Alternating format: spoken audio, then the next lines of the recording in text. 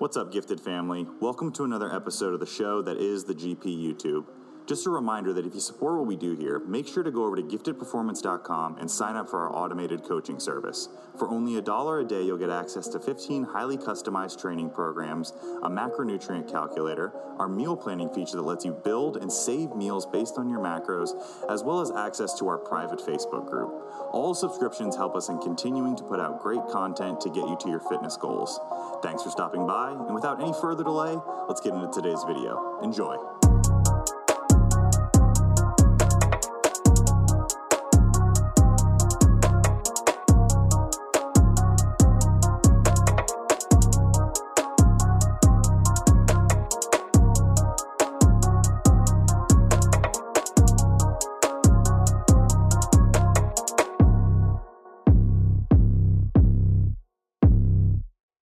Welcome back, guys. Another episode of the GPP, the Gifted Performance Podcast, where we give you the information and practical takeaways to improve your own general physical preparedness. You know these three faces right here, so you know what's coming at you. It is a bodybuilding, or what I like to call physique improvement, so you don't have to be a bodybuilder. Maybe you're just interested in improving your physique.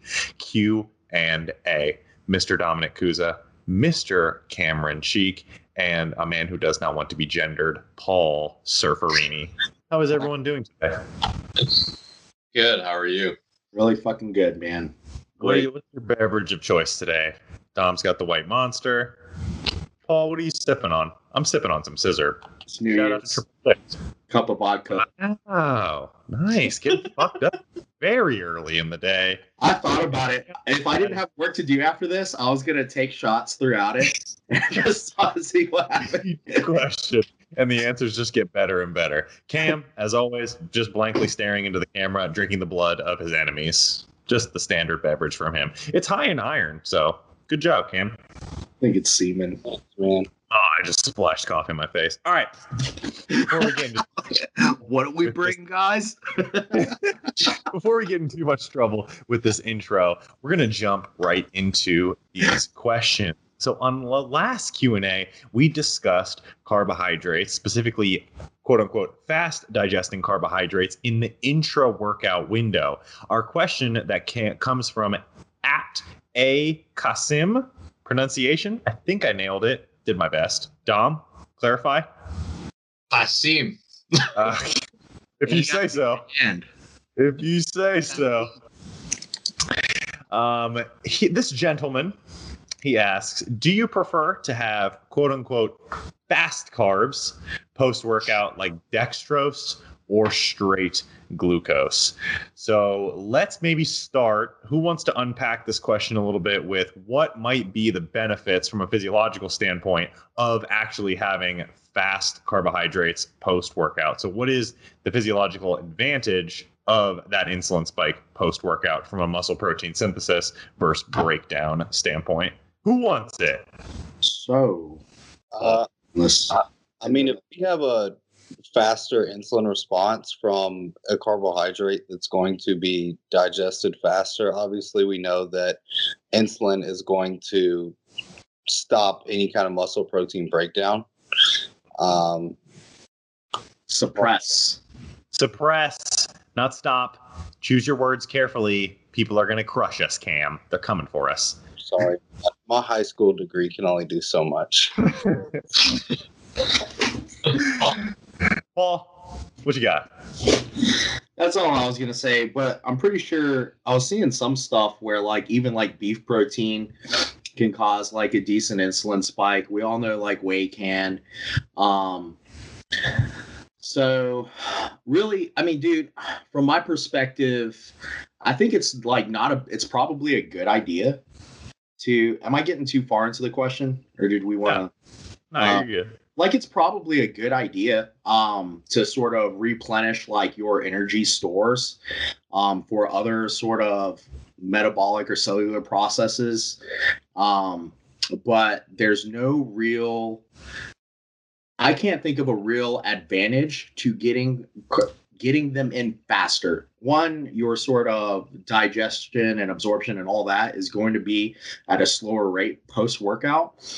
So your fast digesting carbs are probably going to digest a little slower anyway, but you don't have to have those glycogen stores replenished until your next session, which is probably at least a day away, right? And not only that, you begin to replenish glycogen before you even intake any glycogen through other substrate. Like you broke down like what is it, like triglycerides? So those glycerols get turned into glucose. Lactate gets turned into glucose, and probably bunch of other things. So other amino acids, stuff like that. So yeah, man, you just need, it's probably a good idea to have some carbs and probably big picture, just fulfilling your sort of daily needs of carbs. Let me dive one layer deeper. Let's take this question a little bit further. So from a standpoint of like massing, so when you're in a caloric surplus versus dieting, specifically like hard dieting, let's say like contest prep dieting, do you see one of those situations being more advantageous for having carbohydrates in that post-workout window, or is it still kind of the same answer where the difference is going to be kind of negligible in the long run? Potentially. I mean, I think there's definitely less of a need in a surplus. And it depends on how big the surplus is, but like most people have to realize, if you eat like this big ass fucking meal and your meals are likely to be larger in a surplus, like that could sort of, I guess, be in circulation, digestion, all that, in the process of being absorbed for like 4, 5, 6, 7 hours, depending on meal composition and size. So, I mean, like, if you're training in the afternoon and you have 3 or 4 meals up to that training session, you're kind of always covered throughout the day anyway. So like maybe in a deficit, but I guess it sort of depends on your energy demands post training as well. So like if you're not like you're not doing anything after training, you're sitting around, like the only time maybe if you're doing 2 sessions a day while you're dieting, so like you got your cardio in the morning, training in the afternoon, or training in the morning, cardio in the afternoon, that could maybe make sense, especially if you're doing legs on that day. Yeah, I think maybe in like a very high intensity training context with multiple sessions a day, then you might make the argument of like, all right, let's get some fast acting carbohydrates in immediately in that post workout window to fuel that next session. But I am not of the opinion, and I leave the window open here to being proved wrong at some point, but I am not of the opinion that in a bodybuilding contest prep setting, low intensity, steady state cardio in the morning, and then, you know, a traditional 60 to 90 minute bodybuilding hypertrophy training session in the afternoon is something where you're going to run into issues of complete glycogen depletion, where like, oh fuck, I missed my carbs, like after my morning cardio, like I'm going to be completely destroyed from my workout this afternoon. No, yeah. And you're having meals in between those. You know what I mean? Mm-hmm. So unless you're at the end of the contest prep and you're really having to pick and choose where your carbs are going. And then once again, like I said, that only matters unless you're doing upper body cardio. Like that only really matters on leg day, you know? Yeah. I also don't know if there's a lot of practicality to getting, you know, a big chunk of 50 to 70 grams of carbohydrates from dextrose or glucose, something like that post workout, when your daily carbohydrate allotment for, you know, a big guy at the end of contest prep is like 200 grams. Like you're going to use, you know, 40% of your carbohydrates for the day for a dextrose shake post workout. Like, is that the smartest thing that you can do from like a longevity standpoint in a contest prep diet? Oh, yeah, absolutely. That'd be like one of the worst things for most people. Like most people, like it's great. Optimality is awesome. But most people are going to want to be, especially towards the end of a contest prep, focusing on just making it through the contest prep. Yeah. Yeah. So, and Dom kind of talked about this in the way that he chooses his carbohydrate supplements. Dom, do you see a big difference between these carbohydrate supplements? Because as we've kind of moved through the years with this supplement being a big subset of the market, it was dextrose, just straight dextrose. And then, it was like the waxy maize starch. And then it was the cyclic dextrin. And now it's these multi-branched dextrins. Do you see, from a physiological standpoint, a big difference moving from one to the next? I think, well, on a term of like intracarb, maybe, just like how fast you can get you don't want like a super high insulin spike while you're training. So like, cause then you're just asking to, go hypo and whatnot. But I feel like the cluster dextrins are probably a better choice while you're actually training, just because they are slower in like an insulin response way. But like, I know a few guys that love like dextrose post workout, but to me, it kind of just almost feels like a waste. Like, just because of like, it's going to take a second for your blood flow distribution to come back. Like, you got to wait like an hour till like the resting heart rate even comes back down to normal. And then why waste all that on dextrose when you could just eat something that you digest longer over a period of time? I don't know what the craze is about dextrose like post workout. I get it, I guess. Like, oh, I want to replenish my glycogen as fast as I can. But like eating rice cakes would have like a similar insulin response, and you'd actually be eating something physical, not just drinking something. And then too, like, I feel like people don't do well with a lot of fluids post workout. At least me, I can't drink a bunch of water or a shake even that's too big in volume after a workout. That's weird. I had a thought real quick. Just, I guess maybe a thought experiment. Like, I think in bodybuilding, we always hear about the new carb, right? Carbolin, fucking cyclic dextrin, whatever. People go back to dextrose. But has the formula for Gatorade changed? I think they've changed it around a little bit, because if you and I have no basis for this in looking at the formula, but people talk about how Gatorade used to taste a lot different. So I think they've changed maybe the sucrose to glucose ratio in there, so it's not quite as sweet. I honestly have no fucking idea. I'm talking on my ass. It's still mostly a mixture of dextrose and fructose, essentially. I believe so. Yeah. Yeah. So I sort of wonder, because when it comes to companies that make supplements, Gatorade has got to be killing like everybody else. They put probably more money into research and development than anybody else. And, for the longest time, they've sort of been like, oh, dextrose and fructose at this combination is really good for getting glucose into the body really fucking fast. But they're not fucking around with branched chain dextrin. Or branched dextrin or whatever. So I almost kind of wonder, is this just kind of made up new bodybuilder stuff? I don't know. I'm sure there's research behind it and stuff, but you would think that if we had new amazing carbs that were better than any other carbs, probably somebody like Gatorade would be hopping on it.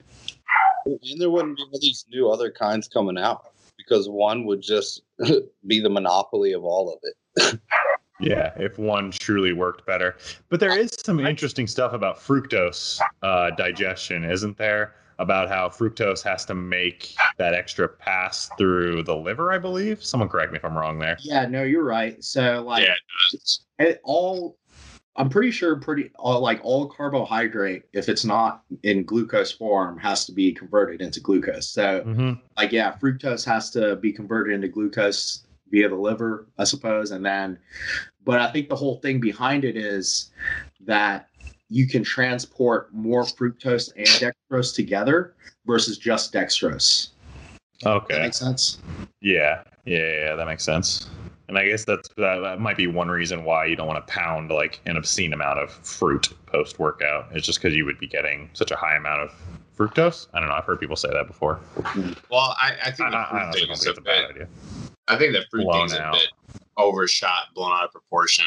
For sure. There's not that much fructose in a lot of fruits, complex sugar wise.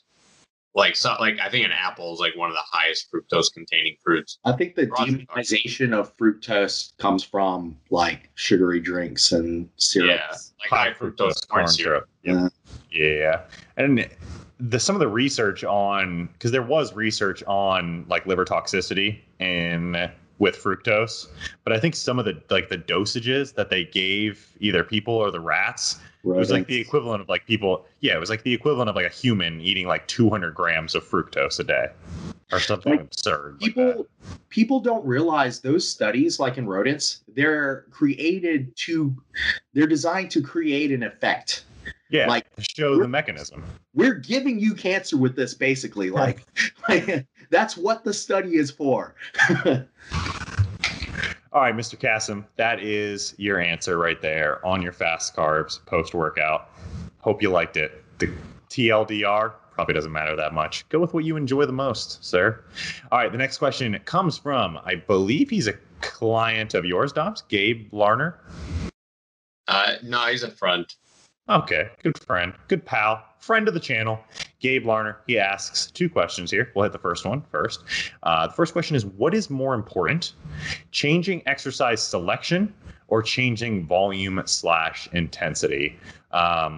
Let's start by answering this question from a microcycle to microcycle, because there's a lot of ways to kind of dig into this question here. Let's start small. We'll say from a microcycle to microcycle context, what's more important, changing your exercise selection or changing volume and intensity?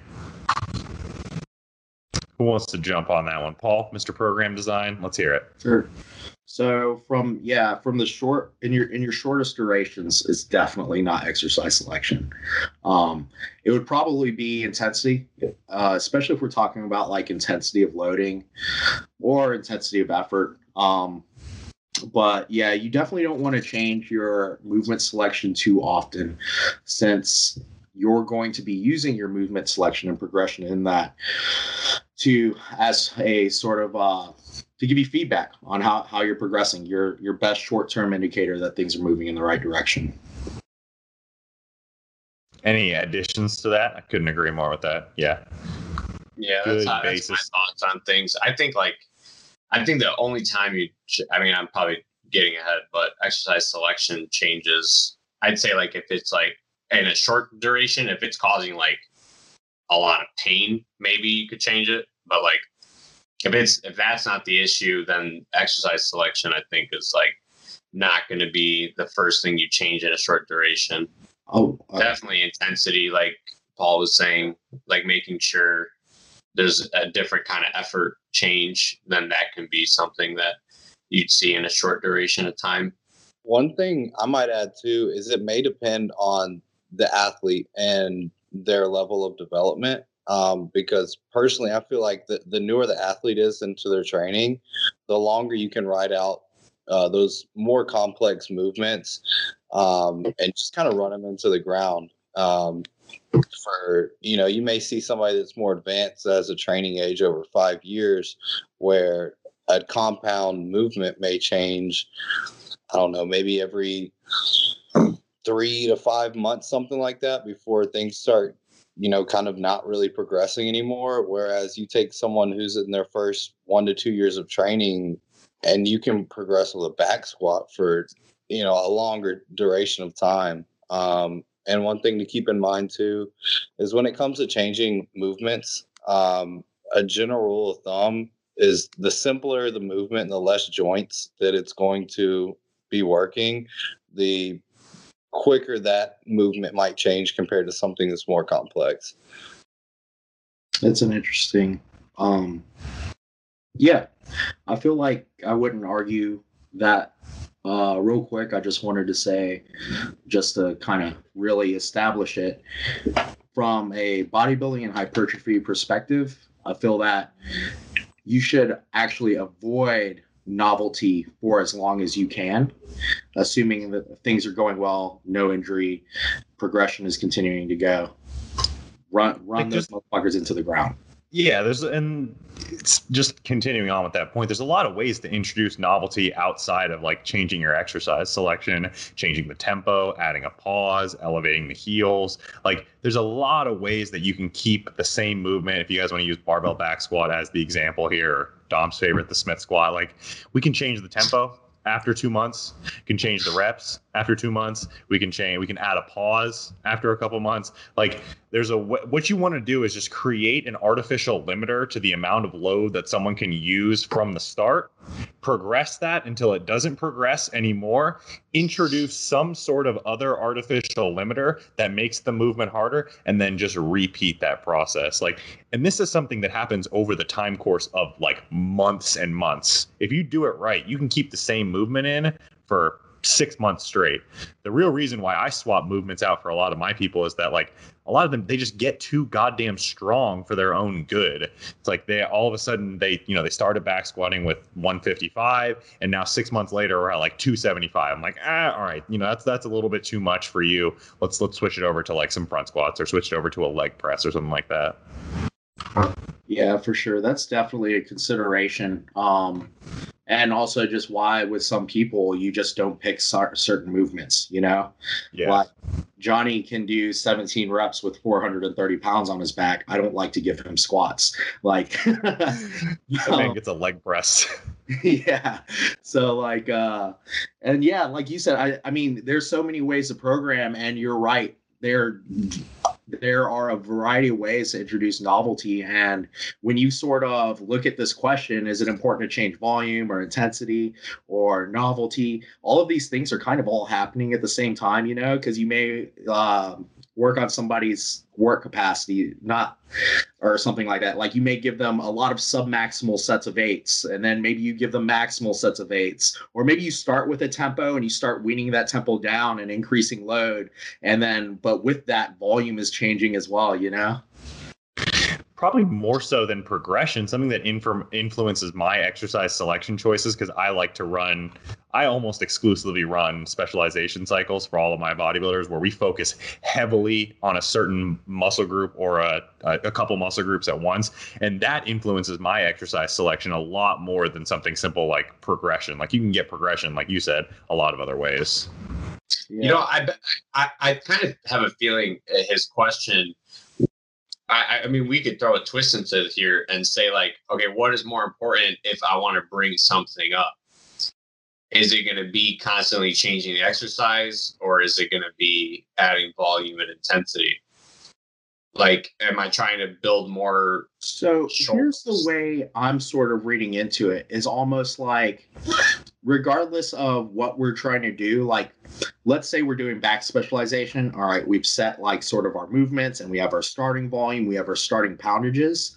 Like over time, like over weeks and over months, like what is going to be, or I guess I would say, I feel like the question's more of a short-term thing. Like what is most important? Because there are some people that are in the camp of, think that number of sets is a little more important to manipulate than the load. And I'm kind of in the middle, but there's one thing I want to say, and which biases me a little more towards load, is just, that's the one thing that has just always worked from the beginning of time. Like you add load to the bar, eventually you're stronger. You can add more load to the bar. And if you've been doing that for a while, like your volume is in a pretty good spot. Like that probably doesn't need to change much on the short term. Like it can, and that's a fine strategy, but there's no like demand. You have to change the number of sets you're doing if that's how you're defining volume from week to week. Yeah, no. And if you want to look at it from like a raw percentage standpoint, like if you start someone on a cycle on like their week 1 of their mesocycle and they're doing 2 sets per week, and you're of the camp that you want to add 1 set per week to that movement, by the end of the meso, that person's doing 5-6 sets of that movement. If you look at the amount of volume from a percentage standpoint that you've added, I mean, what is that, going from 2 to 6 sets? What percent increase is that? I didn't take math class. Math was hard for me. 300%, 3 times as much. Yeah, 300% increase. So like, if you just look at it from a raw number standpoint, like 300% increase in volume, did you really need to increase that much to make progress? Whereas if you take more of Paul's like perspective, this adding small amounts of weight, or better yet, even just adding reps from week to week, you're increasing your volume by, 10, 15. That's something that you can stretch out for significantly longer. And it's at far less risk to you as a person. It's, driving the speed limit, driving as fast as your car will go. If you drive as fast as your car will go, maybe you'll get there faster, but you might run into some technical issues along the way. You dig? So Gabe's second question, I think, is honestly even more short term than that first question. I would agree with you guys that the first question seems like a very microcycle to microcycle question. So we gave you a little bonus going meso to meso. You're welcome, Gabe. Just remember us when you make it big. Gabe asks, what variables do you believe must be manipulated? This is a funny question. Must be manipulated for overload/progression. What variables must be manipulated for overload progression? I don't think any single variable has to be manipulated. It just doesn't have to be something like where you have to just choose one. You can add a little weight to the bar. You can add some reps.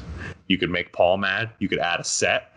You could, if you're in like a work capacity phase, let's say this is outside of a hypertrophy standpoint, you're in a work capacity phase, shorten the rest time. You could do a lot of things here. What else would you guys progress? I don't think there's like a must, but I think like as long as you're doing one of those, either you beat your reps or you added load or you added a set, but kept all the others the same, you're progressing some way or shape or form, right?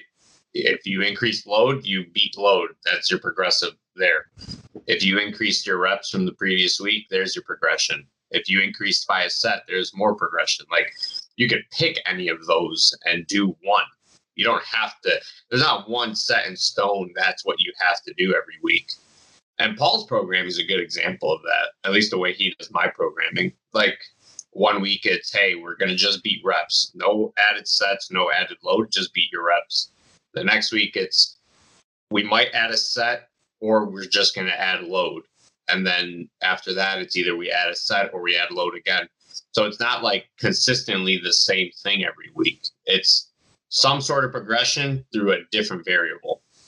And Paul, let me underhand you a softball here. Why, in your opinion, is it going to be your best bet to just change one variable at a time, as opposed to saying, all right, from week 1 to week 2, we're going to add a little bit of load. I'm going to tell you to beat your reps, and we're going to add a set. I mean, even that, I think, could be fine, assuming you're not, like, trying to add too much of one thing, Like, if you're doing a massive load jump and you're adding 1 or 2 sets, or you're going for a lot more reps, I think probably the only big issue with that is just running yourself into the ground a little faster. Did you have something else in mind that I'm not thinking of? No, I just think it from a standpoint of like, let's say you change all 3 at once, and then the client reports back to you, hey, that was a little bit too much this week. You're kind of in a bit of a conundrum there, because you're like, all right, which aspect of it was too much? Was it too much of a volume increase from adding the set? Was it too much of a weight increase because I increased the load as well? From my perspective, and in my opinion, I like to change one variable at a time. So if I, tell Dom, all right, this week, we're going in there and beating your reps, and Dom says, oh man, I say, we're going to add some load, and Dom comes back and he's like, man, my elbows are really kind of jacked up this week. I can say, all right, the load increase is what beat him up there. Let's bring the load down and let's progress one of our other variables. I always like to just change one variable at a time. If something goes wrong, I know exactly why it went wrong. Yeah, I think that's a really great way to look at it for sure. Thanks. Appreciate it. I think often if it's something injury related though, like you never know, it could be from like could be cumulative. it could be accumulative from several weeks of bad habits, even including things that you're not programming, like their form could suck and they just haven't sent you a video so that you could fix it, and it sucked for months or years. I do think, though, you could probably make some good guesses as to what the problem is if you did all that and you had their programming numbers in front of you. You know, like if they went into set one and it was trash, and you look and they added 30 pounds to their close grip bench press or something, and you're like, we probably should have added 1, 2, 3% in loads, so something around 5 to 10 pounds. Or if you saw that their performance crashed in later sets, or seemed really poor at the end of their workout, you might have increased volume too much earlier in their workout and stuff like that. So you could probably pick it apart some still and probably get some good information out of it too.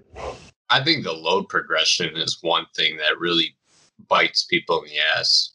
Like, they just try to make too big of jumps, and then it just, like, it might not affect them that training session, but like later on in the week, it might hurt them down the road. And I think that's a big thing people don't, people take for granted, because, like, you know, the whole ego gym thing, like, I want to make a 10-pound PR, like, or whatever. Like, they're too embarrassed to put 2.5-pound plates on their bar. Yeah. When in reality, that's still progression. I trained yesterday. I increased my load literally by 2.5 pounds. But to me, that's progression. We're proud of you. We're proud of you. Dude, that's progression. Like, if you start at a, reasonable distance from failure, new phase, whatever, like, there's no reason why you shouldn't be able to progress like that for a fucking while. But, like, when you do that for a month, that's 20 pounds on a lift, and you can't do that forever. But 2 months later, 3 months later, we talked about keeping these movements for as long as we can. Like, that adds up to a huge poundage. And a lot of times when you do large jumps and loads, you kind of like smack into that wall to where you've been doing movement for half the time and you're already just kind of grinding against it, beating yourself up. Yeah. And then I think it eats into their like execution of the movement too.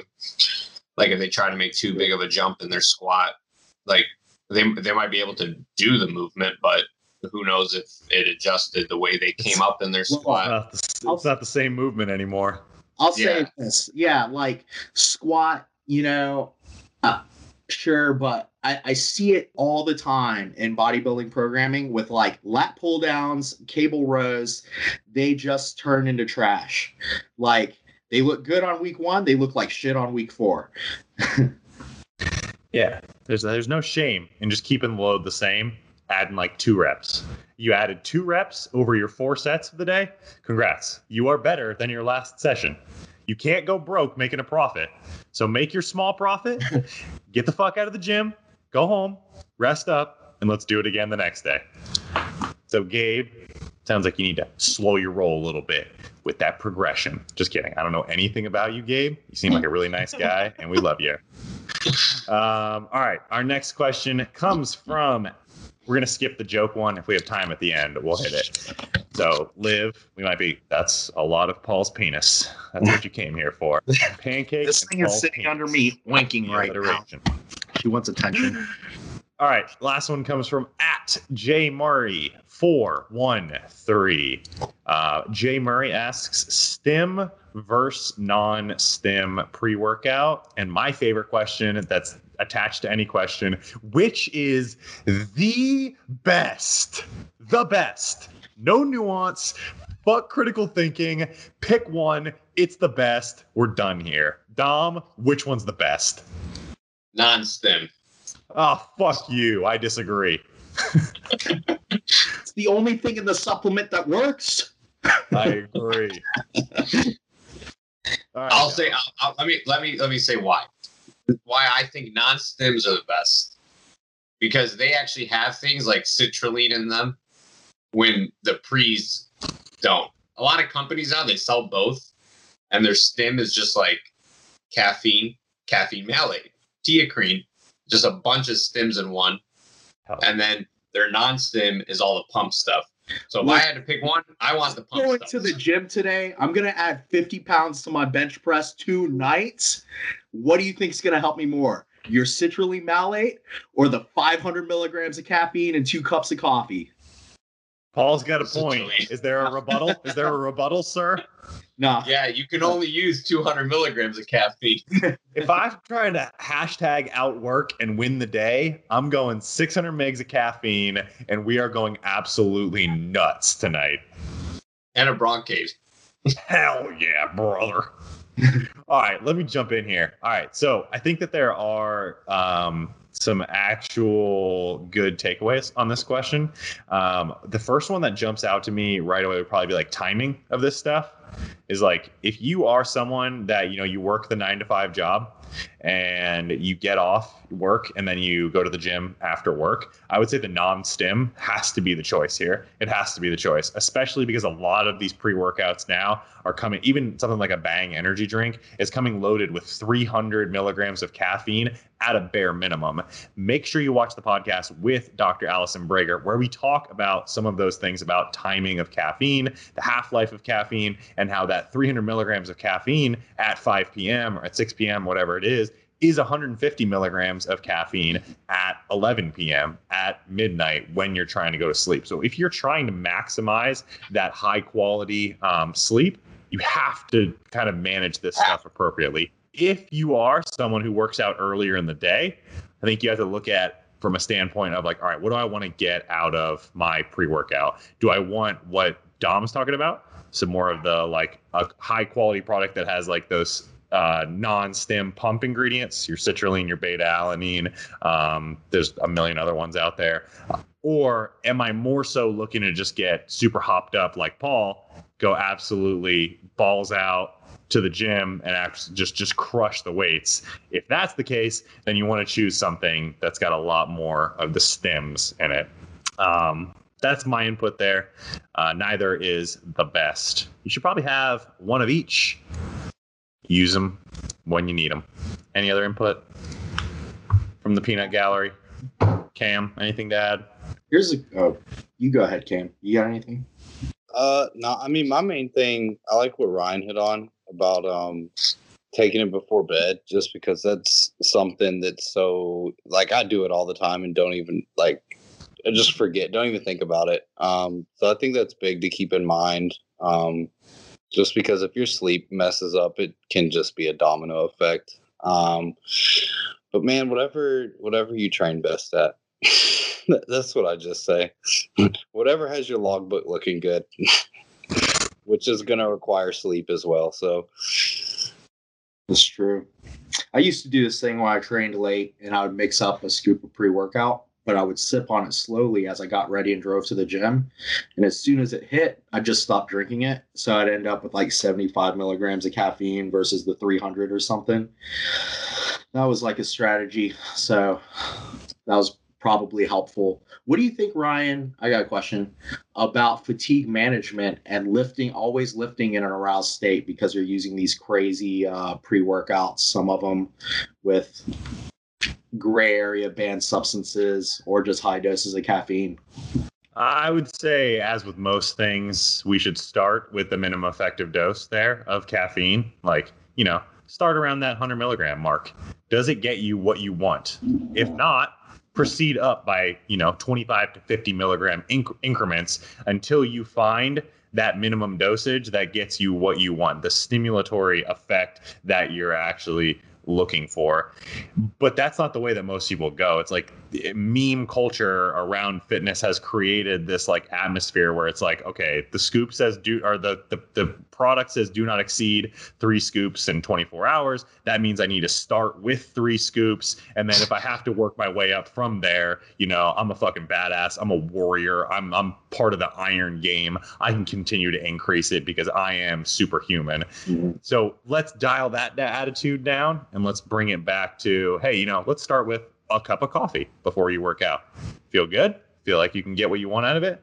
Then good. Let's stick with that. And if we have to go up from there, we will. Not blast it from day one. I guess I was asking, I don't really think it's that big of a deal, but you remember when people were talking about how maybe it's more important for a powerlifter getting ready for a meet or something. I don't know. Yeah. But like people were talking about how you shouldn't always lift in a aroused state because your aroused RPE 8 is actually a 9 or Yeah. IR or whatever. That's part of it. There's also really high dosages of caffeine can actually have an analgesic effect as well.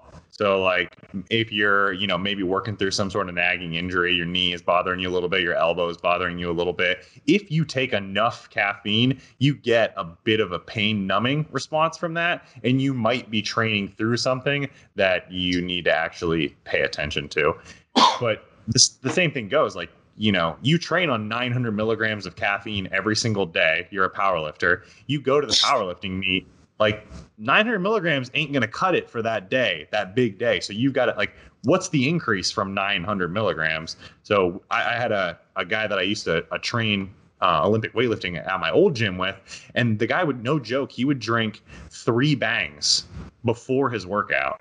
3 bangs. That's 900 milligrams of caffeine. And it's like, okay, what does this guy do on meet day? Meet day rolled around. He's got a bang shooter. So like the shooter starts with that. I think those are like 200, 300 milligrams. And then he drinks 4 more as he's warming up. So where do you go from there? When that stops working, where do you go from there? One day he's competing at a meet, forgets his caffeine, forgets his bangs at home, too far away to go get them.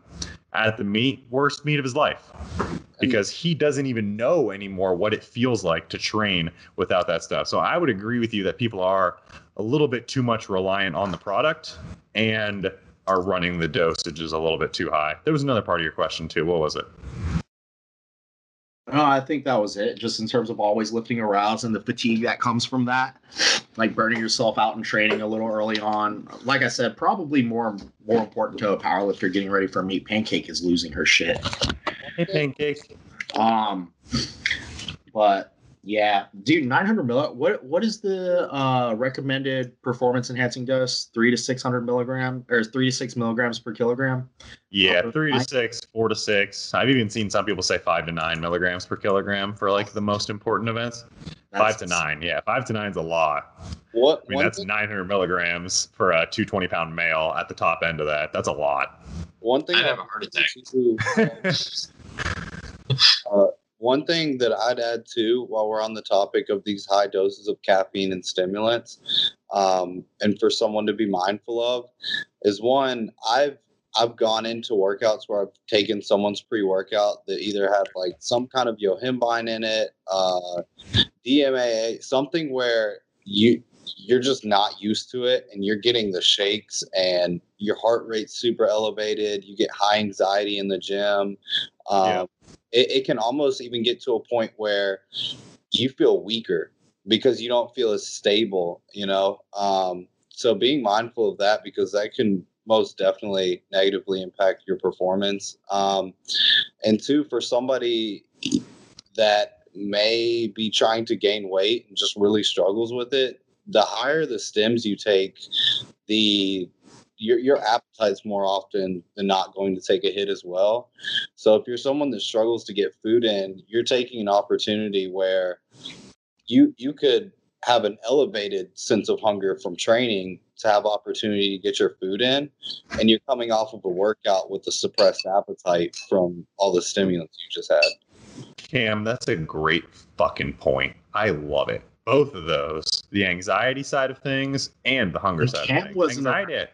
Cam wasn't around back in the day when we had 1,3-DMAA, and you would drink it. 3D, baby.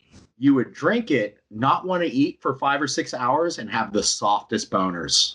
No, I was. Cam's like, no, I had soft boners. No, wait, no, guys, I must have had some. No, I remember.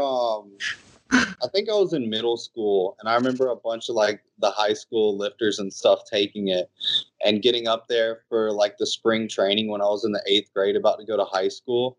And I remember the guy, like, they treat it like it's just like drugs in the locker room. Like, can I get a scoop? And like, no, only the starting offense can get some. like, and just acting like it was the craziest thing in the world because you had to be 18 to buy it. And we'd be like, hey man, like asking some senior, like, can you buy me some? Can you get some? Because I remember there was that one. What was another one? The Mesomorph, the old formula. 1MR was pretty nutty. Shit. I think the first generation high. 1MR. Holy shit. 1MR was nuts. But then I think Hyde came out and it was 1.3 DMA and like 4 milligrams of caffeine, I think, or something. But like they banned that formula, I think, when I was like 15 or something. Like I just got into high school when they started banning it. Me and my buddies, when we were leaving school, we would go straight from school to the gym to lift. There was like 4 of us, and we would all like hang around our cars and drink our Jack 3D before we left. So it would be heading like on the drive, and we would fucking race to the gym, and we're all doing like 160 on I-95, just fucking rolling, just flying. Oh my god, boo! What the? One and ready to go. What the hell are you doing, boo? So I'm super jacked up one day, and I'm in like the middle lane, and my buddy is like racing me over here, and like the turn is right up here, and I'm like, this motherfucker, I'm not getting beat today. From the middle lane, I rip e-brake and just crank this in there, car straight into like this concrete, I don't even know what it was, like pagoda or something like that. Totaled my car. And I blame Jack 3D. So don't let your kids take Jack 3D. They'll get fucked up and crash their cars. Now they're going to find this video and sue us. They are. Yeah. Still don't think they fixed that sign, but it's a memorial to me. All right, last one of the day. It's a joke question, unless Liv is just really, really curious here. At lift.live, congrats on your collegiate nationals. Collegiate Nationals Figure Championship, coached by the one and only at Team Kuza, the man, the myth, the legend. She asks, pineapple on pizza, ? I'll jump in first because I don't really like pizza to begin with. Plain cheese pizza is fucking horrible, terrible. Throw some pineapple on there, it's a little bit better. It's slightly better because pineapple is good. So I'm a pineapple on pizza because plain pizza tastes like dick. The rest of you, let's hear your bad answers. You're a piece of shit, first of all. Okay. You were raised out of a dumpster. All right. So, I mean, dude, that's like the universal test. You must have only had bad pizza because that's the universal test to know if a pizza place is good. No, I just had too much pizza. If they truly make good pizza, you get a slice of cheese pizza and you're like, damn, that's good fucking pizza. And it is. So, first of all, I don't know, man. I'm kind of like, fuck this question. Like, just because, I mean, like, fuck. Like, pineapple's fucking good on pizza, cool, like, whatever. But there are so many more interesting pizzas these days. You can put fucking anything on pizza. No one gives a fuck about whether you like pineapple on pizza. It's good, okay? It's okay. It's not my first choice. I had What about, like, anchovies, Paul? Yeah, fuck that. That's just weird. Last week it was good, and it was like barbecue chicken, bacon, like those sauteed onions or the caramelized onions and pineapple, and it was good. Paul, let me ask you a question. Does pizza get better the more stuff you add to it? I think there's a middle ground. I think you can put too much shit on pizza. Like, but adding, so like just as a general like concept, as like an ideology, adding toppings to pizza makes it better. So I love cheese pizza, dude. I love cheese pizza, dude. I bread and cheese. Fuck the sauce. Like, I love bread and cheese. Like, they're two fucking amazing things. But like, I also like cool, crazy pizzas, man. Like, I love a good Alfredo chicken pizza, dude. I love pizzas with bacon on it. I love pizzas with meatballs on it, sausage on it, dude. I like fucking pizzas with like ricotta cheese. I like everything, dude. Dude, pizza is an art. So like, what's the pizza for you that has the best toppings on it? Like, give me your pizza with the best toppings. Honestly, dude, I think now not every pizza Like, you can't just go to any pizza place and order this pizza and it's just great pizza. But like a really good chicken Alfredo pizza, dude, like I think that's tough to beat, man. Alfredo. Okay, so let me one step further. That chicken Alfredo pizza that you're currently giving yourself an erection about, do you choose that over just a plain cheese pizza? Dude, I'm a fat kid. Like, I can't, like, I'm ordering pizza. Like, it doesn't matter. You're like a pizza politician. Just answer the fucking question. It's a simple question. Which fucking slice are you gonna choose? I might want some slices of cheese, and like, there's 5 people at our house. We only need 2 pizzas. I'm getting 4. Like, you know what I mean? Dude, I'm crying. It's hard. All right, Dom. Let's hear your pizza answer. It's not as complex as Paul's, but Paul gave us like a full pizza anthology. Let me tell you about fucking meatballs. I can't even think. He just muted himself. All right, dude. I'm back. I'll eat pineapples on pizza. There you go, Liv. Are you happy? Did you get what you want, Olivia? Is this what you want from us? People who are listening to this on Spotify just going to be confused as shit. Some guy yelling about meatballs, some guy crying because he's laughing too hard. But that's what you get here. That's what you signed up for. That's what you subscribed for. Just, in case anybody was wondering, Cam's just staring into the screen with a blank, soulless face. He is. Cam, what do we bring? Down. He's defeated. Cam, you're not allowed to say anything. I'm about to outro real quick. Put your fucking self on mute. There will be no comments this time. Dude, this whole time, when I brought it back up, I've been thinking, what was it that I said afterwards? Paul, why would you do that? All right, guys, another episode. We will post another Ask Me Anything on all of our stories. That's at Team Kuza, at Cameron_Cheek, at Pauly_Rocket, and at @the_Squadfather, or at Gifted Performance. That's where you can find us on the Instagrams. Make sure you request to join our public Facebook group where we discuss all sorts of things. Pineapple on pizza, training progression, all that good stuff. We talk about all of it. If you search Gifted Performance on Facebook, you will find that. Check out the website for all of your coaching needs. That's giftedperformance.com. Dom has something to add. They gifted. What do we bring, Dom? You heard it from Mr. Kuza himself, guys. Like, comment, subscribe, and as always, stay motherfucking gifted. Cam, say shit. Bye.